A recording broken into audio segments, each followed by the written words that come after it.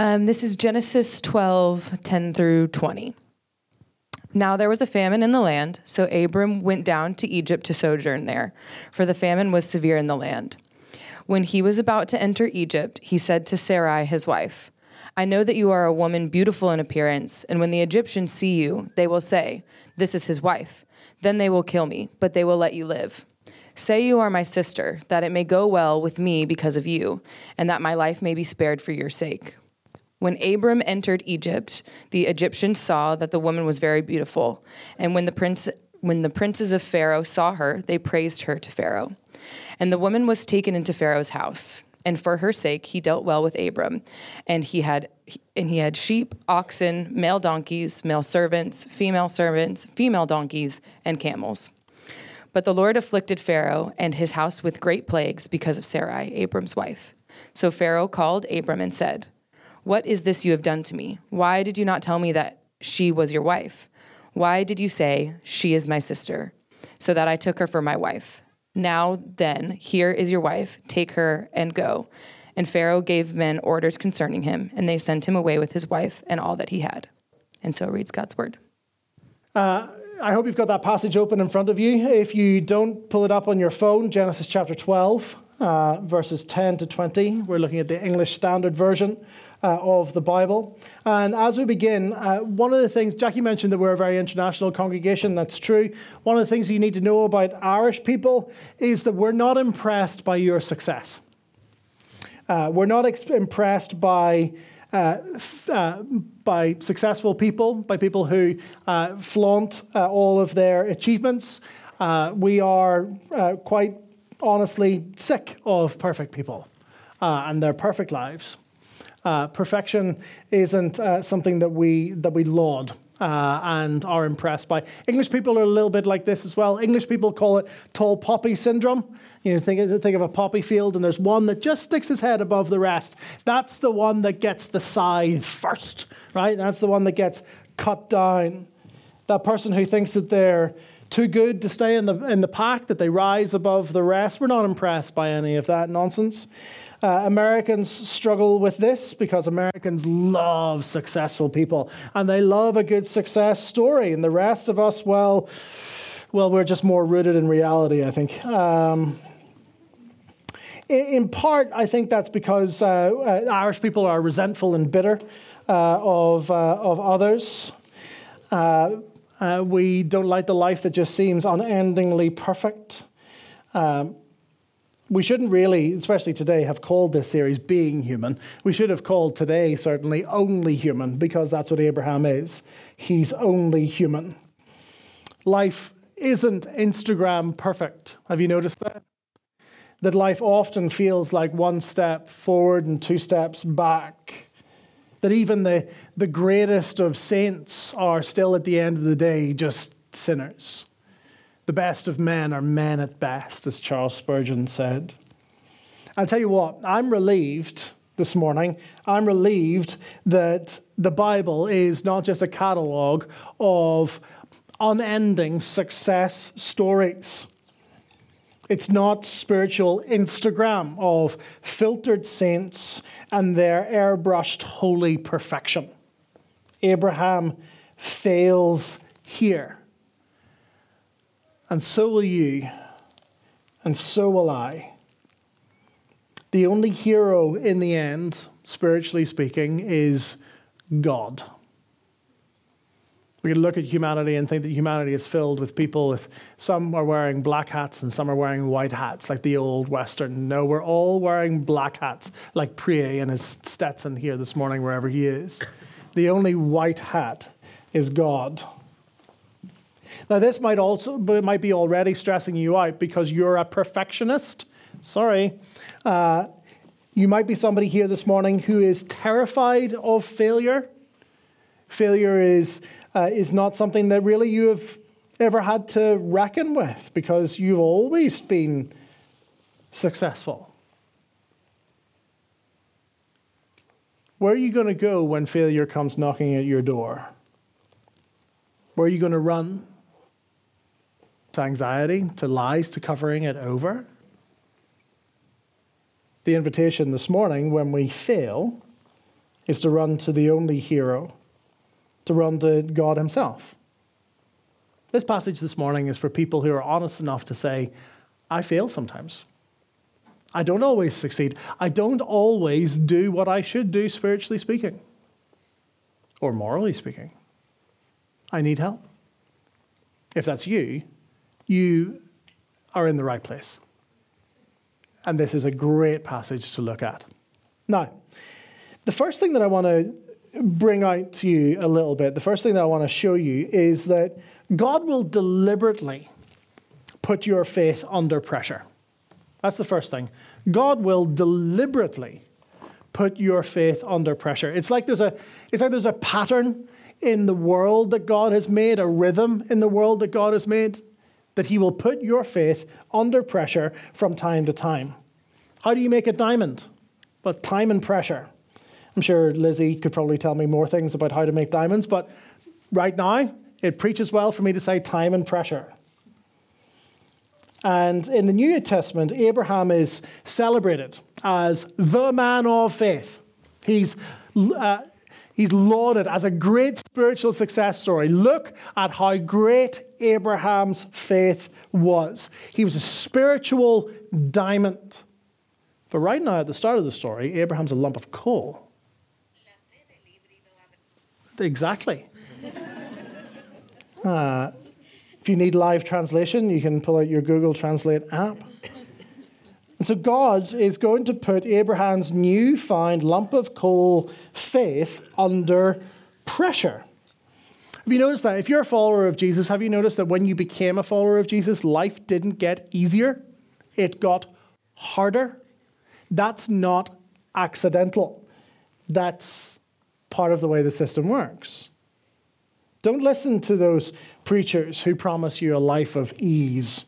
Don't listen to those preachers who promise you a life of unending success and health and financial well-being. The only direction that you can go once you hit the mountaintop is down into the valley. God will always and deliberately put your faith under pressure. There's a particular pattern that he has built into reality. Have you felt it yourself? Moments of spiritual high almost lead directly into moments of trial and temptation, where the old sin and darknesses, all the monsters of your past come scratching at the door of your heart.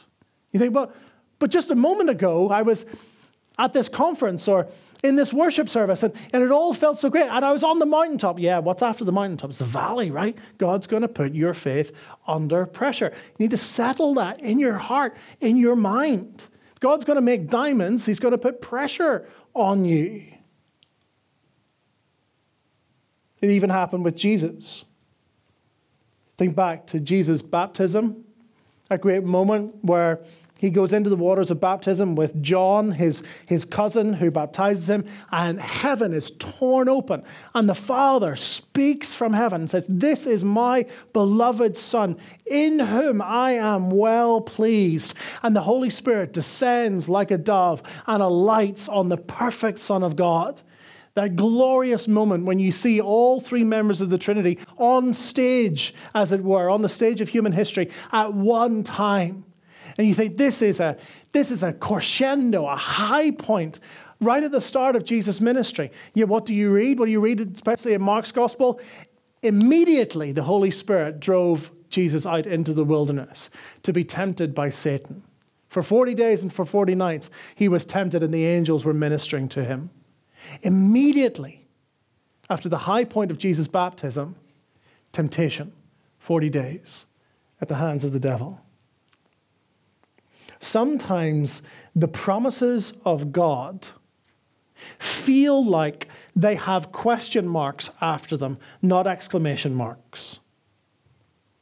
In those times, you need to recognize that there is a pattern to how God has ordered his world, how he's ordered your life. Your faith will come under pressure.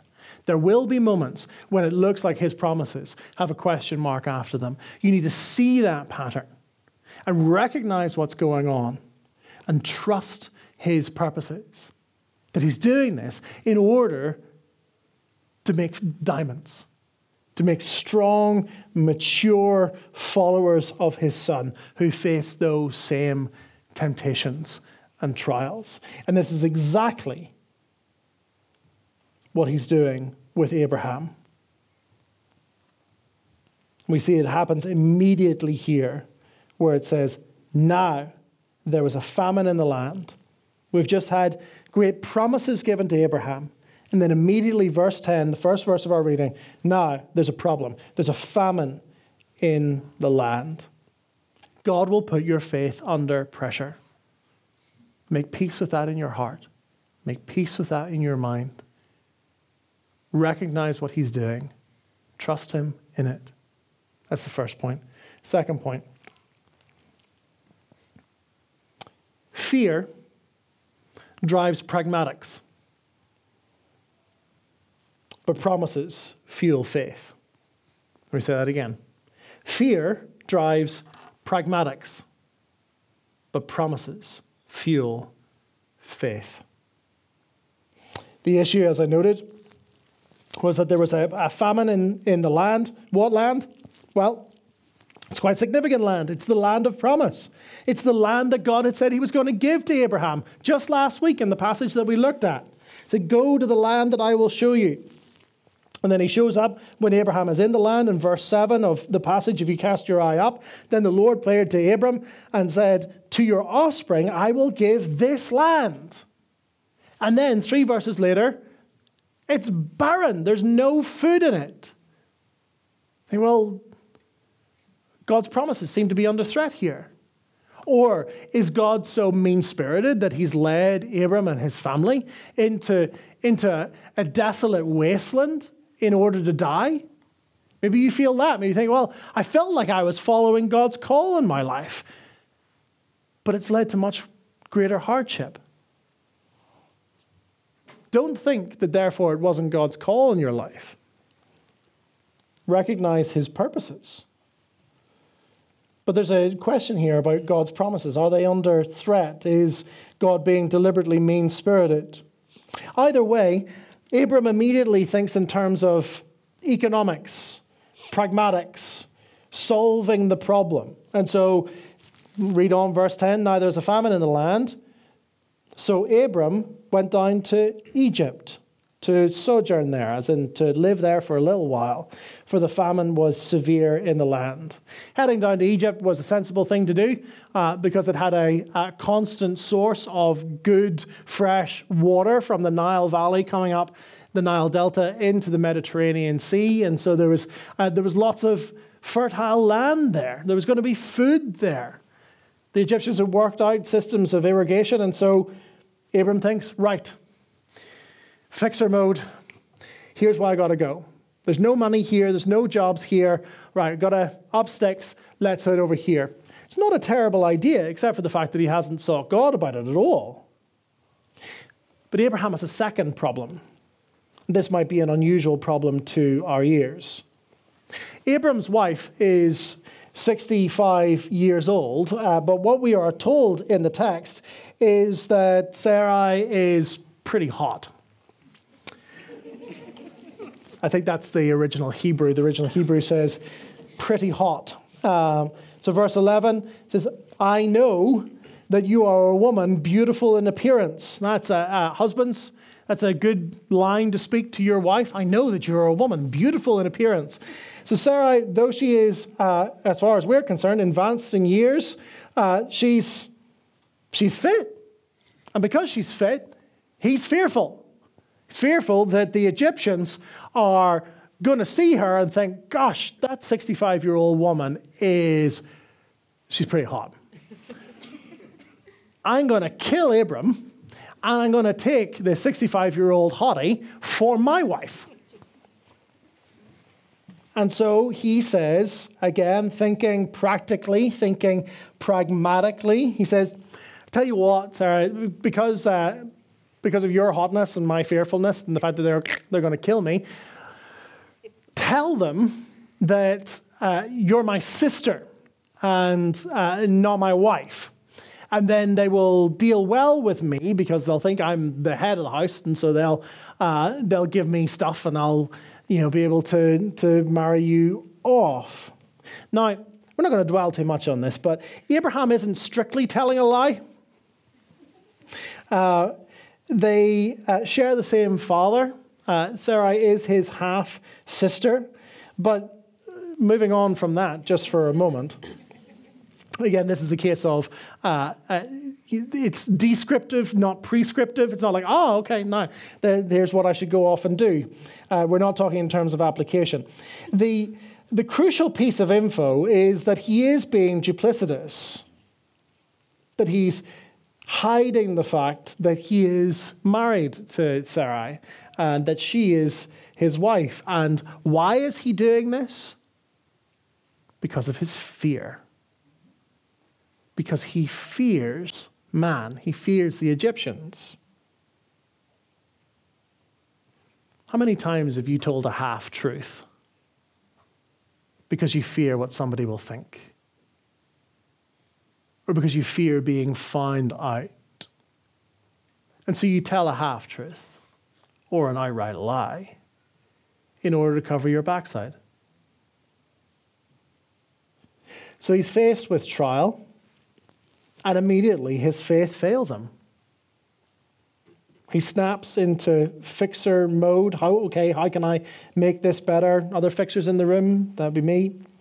The pastor's just a fixer with a Bible verse, right? He snaps into fixer mode like some of us. He comes up with a plan. It's all centered on what is most expedient, what is most pragmatic, what is going to work. It's motivated by fear of starvation, fear of other people, fear of circumstance. And so he's forgotten. He's forgotten his faith. He's forgotten God. You ever compartmentalize your faith to a Sunday, but it never quite bleeds into the rest of the week? You come on a Sunday and you sing and you raise hands and worship, but when it comes to the problems of the week, of the circumstances that you're facing, it never really occurs to you. You think, oh, I should probably seek God in this. Or, well, how would God's word give me direction in this? What would God have me do? How can I work not just in terms of pragmatics, but in terms of his promises? How can I be somebody that not operates out of fear, but out of faith? And so what should Abram have done? Well, just a few verses earlier, he was building an altar, calling on the name of the name of the Lord, seeking God. Now all of that's forgotten. But also remember what God says to Abram in verse 3. Again, if you got it in front of you, scan your eyes up. So God saying to Abram, God making these promises, says, I will bless those who bless you. Those who dishonor you, I will curse. God here in his promises, in the contract that he's making with Abram, he puts in a protection clause. He says, whoever blesses you, I'll bless them. If they curse you, if they do anything wrong to you, I will curse them. I'll bless those who bless you. I'll curse those who curse you. God's saying to Abram, I got your back. I've got you covered here, Abram. You don't need to fear man. Trust me. So maybe Abram should have said to Sarai, this move to Egypt, it's a risk. And Pharaoh's got a reputation, and you're a hottie, and it's going to be uncertain. But God has spoken to me, and God's made promises to me. And in those promises, He's promised to protect us. He's going to see that everything's right. And so we need to trust Him. I know it's uncertain. I know you're scared. I know that we don't quite know how everything is going to pan out, but we got to trust His promises and move forward together in faith. See, going down to Egypt is not inherently wrong. It's the fact that he went down to Egypt completely forgetting God, completely working out of his own strength, motivated by fear. Now, let's just take a little pause, a little parenthesis. Perhaps to cut Abram a little bit of slack. sit there this morning and you think, oh, Abram's such an idiot. Yeah, he was. Abram is acting faithlessly. He's making foolish decisions. He's forgotten God. He's forgotten God's promises. But here's something to remember. God spoke to Abram 10 verses ago. That is, in our speak, Abram's a brand new Christian. He's a baby believer. He's taking his first steps in faith. And so no wonder he's fallen on his face. Here's the thing. We often expect 20-year spiritual maturity from people who have been Christians for 2 years. We often look at baby believers and we slam them for when the persistent and habitual sins of their former life come knocking again, and they fall into them again.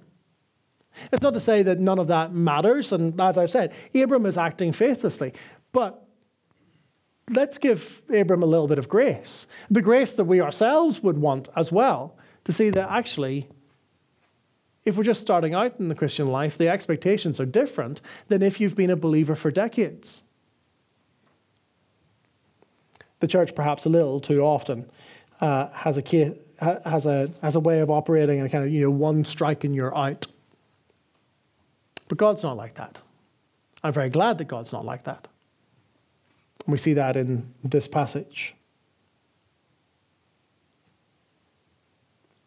The way that we mature as believers, the way that we strengthen our faith so that we don't keep on acting like spiritual infants and falling flat on our faces, is by applying the promises of God to the circumstances of life. We need to take God's promises and massage them into the various circumstances that we find ourselves in, massage them into our hearts so that we understand them more deeply and more profoundly. Because those promises fuel faith in moments of uncertainty, in moments of doubt, in moments of despair. In the book Pilgrim's Progress, the hero of Pilgrim's Progress by John Bunyan is a character called Christian. And there's a moment in the book where Christian is taken captive. He's taken captive by a giant called Giant Despair. And he is carried off to the giant's castle called Castle Doubt. And there he is thrown into the dungeons of Castle Doubt, and he languishes there in doubt and in despair, not knowing how to get out, not knowing how he will free himself, until at last he realizes in the Pilgrim's Progress that he has the key to the jail door in his pocket. And the key is called promise. That it is when we remember the promises of God, that they do not exist with question marks, but exclamation marks. It's when we remember the promises of God that we have them and that we can hold on to them. We have the key to move out from doubt and from despair. So Jesus would assure you with his words, for example, in the Sermon on the Mount, where he says, "Are not 2 sparrows sold for a penny? And our Heavenly Father knows when one falls to the ground. Our Heavenly Father feeds them. How much more valuable are you than the birds of the air?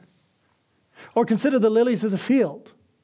They do not toil, nor do they spin, but they are clothed in beauty. And you are more valuable than the lilies of the field. Do not fear those who can kill the body.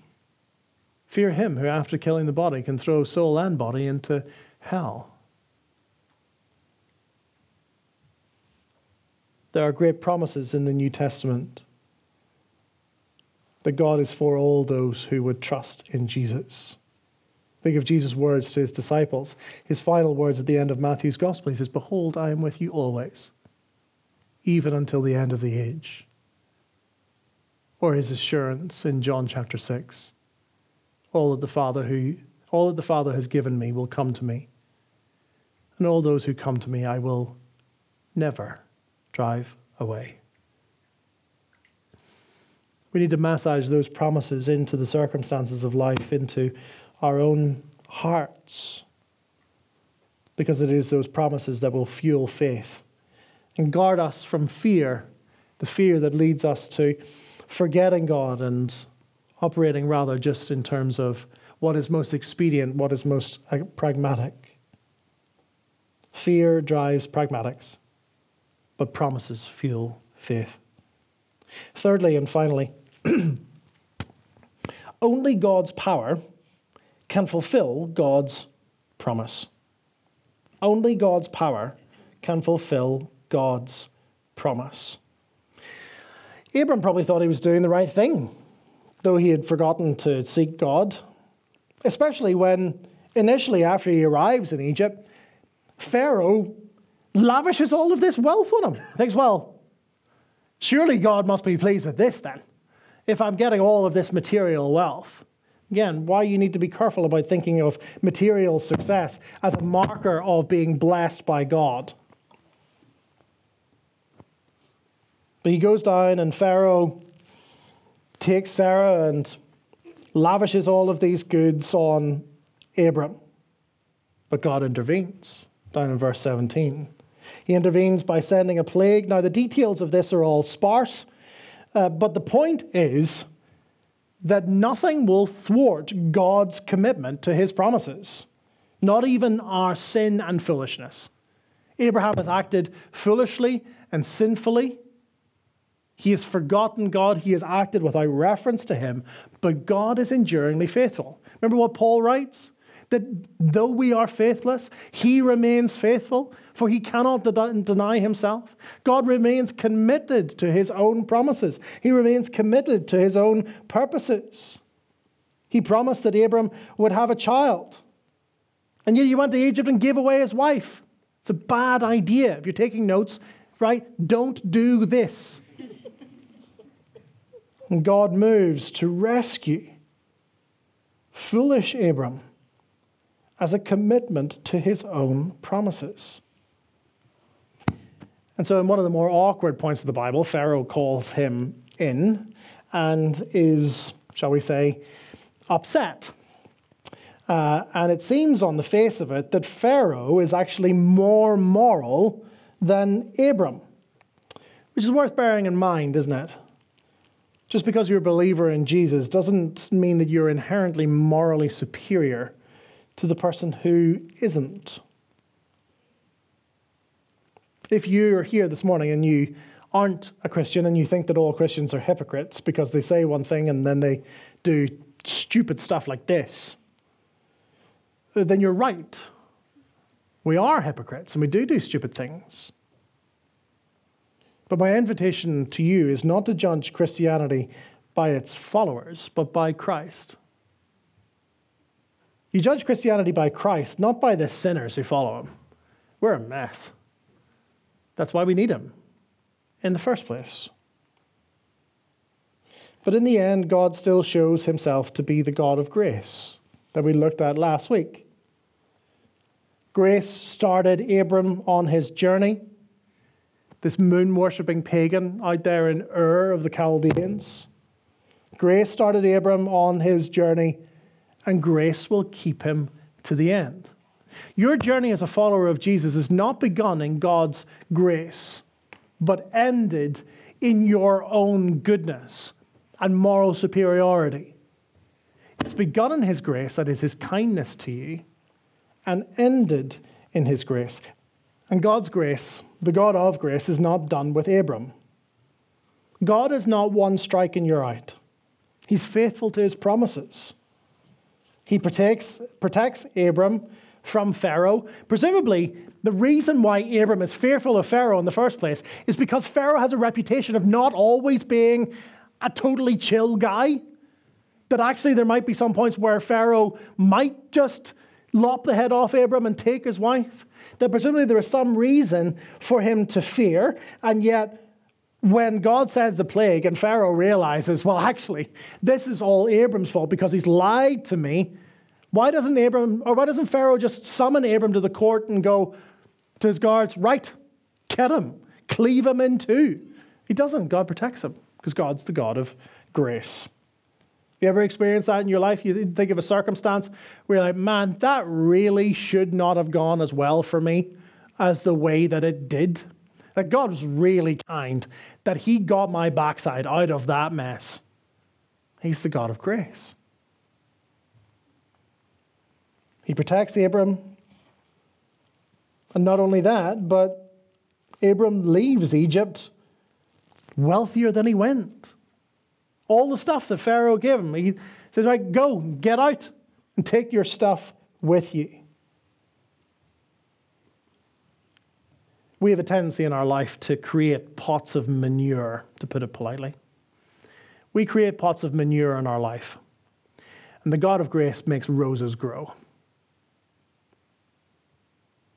That's grace.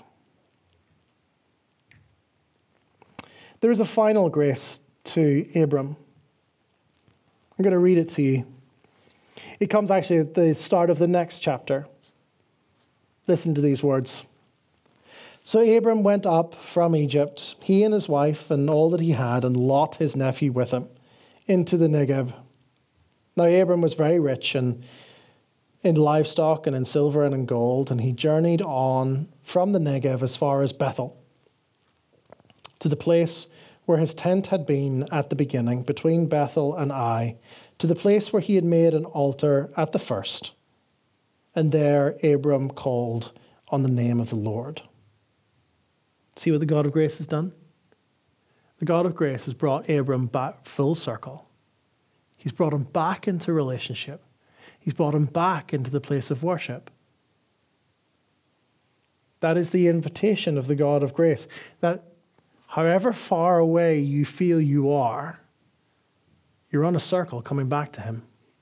Maybe you're right down here and you think, I am so far from God right now. The God of grace invites you back. The God of grace will take you back and invite you into that worship relationship. He goes back to where he built an altar and worship begins again. He failed. He forgot God. God intervened and rescued him because he is the God of grace and brought him back to worship him again. Brothers and sisters, the God of grace is not done with you. He works through our folly and through our sin to bring us back into worship. Maybe you're not a Christian here this morning and you're looking back over the circumstances of your life as we reflect on these things and you realize actually that God has been pursuing you. Even though you haven't realized it, even though you haven't been looking for him, you can begin to see and discern the fingerprints, his fingerprints, as he's worked to preserve you and to rescue you in the past through all of the foolish decisions that you have made. His invitation is to worship. His invitation and his purpose is to bring you back, to bring you into a place of faith, to trust his promise, to trust the promise that all who come to Jesus will be forgiven, all that is past.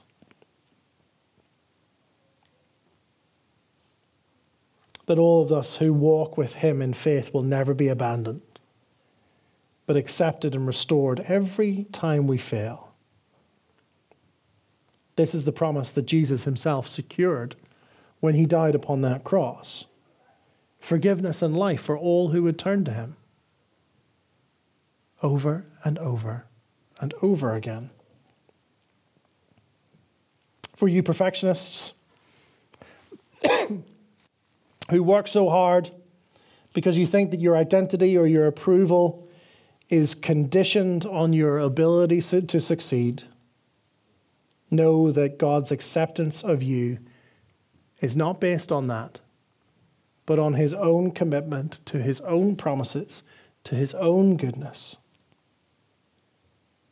He holds you because he is committed to himself.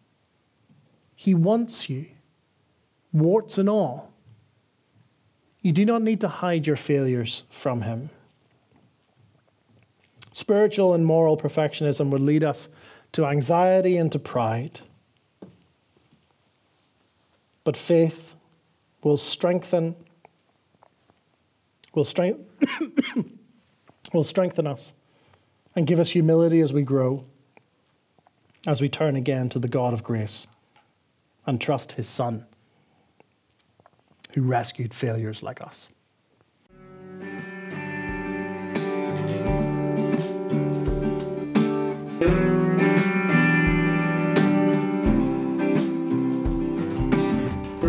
Thank you for listening to this week's sermon. If you found this helpful or want to know more about City Church Dublin, please visit our website found in the link below.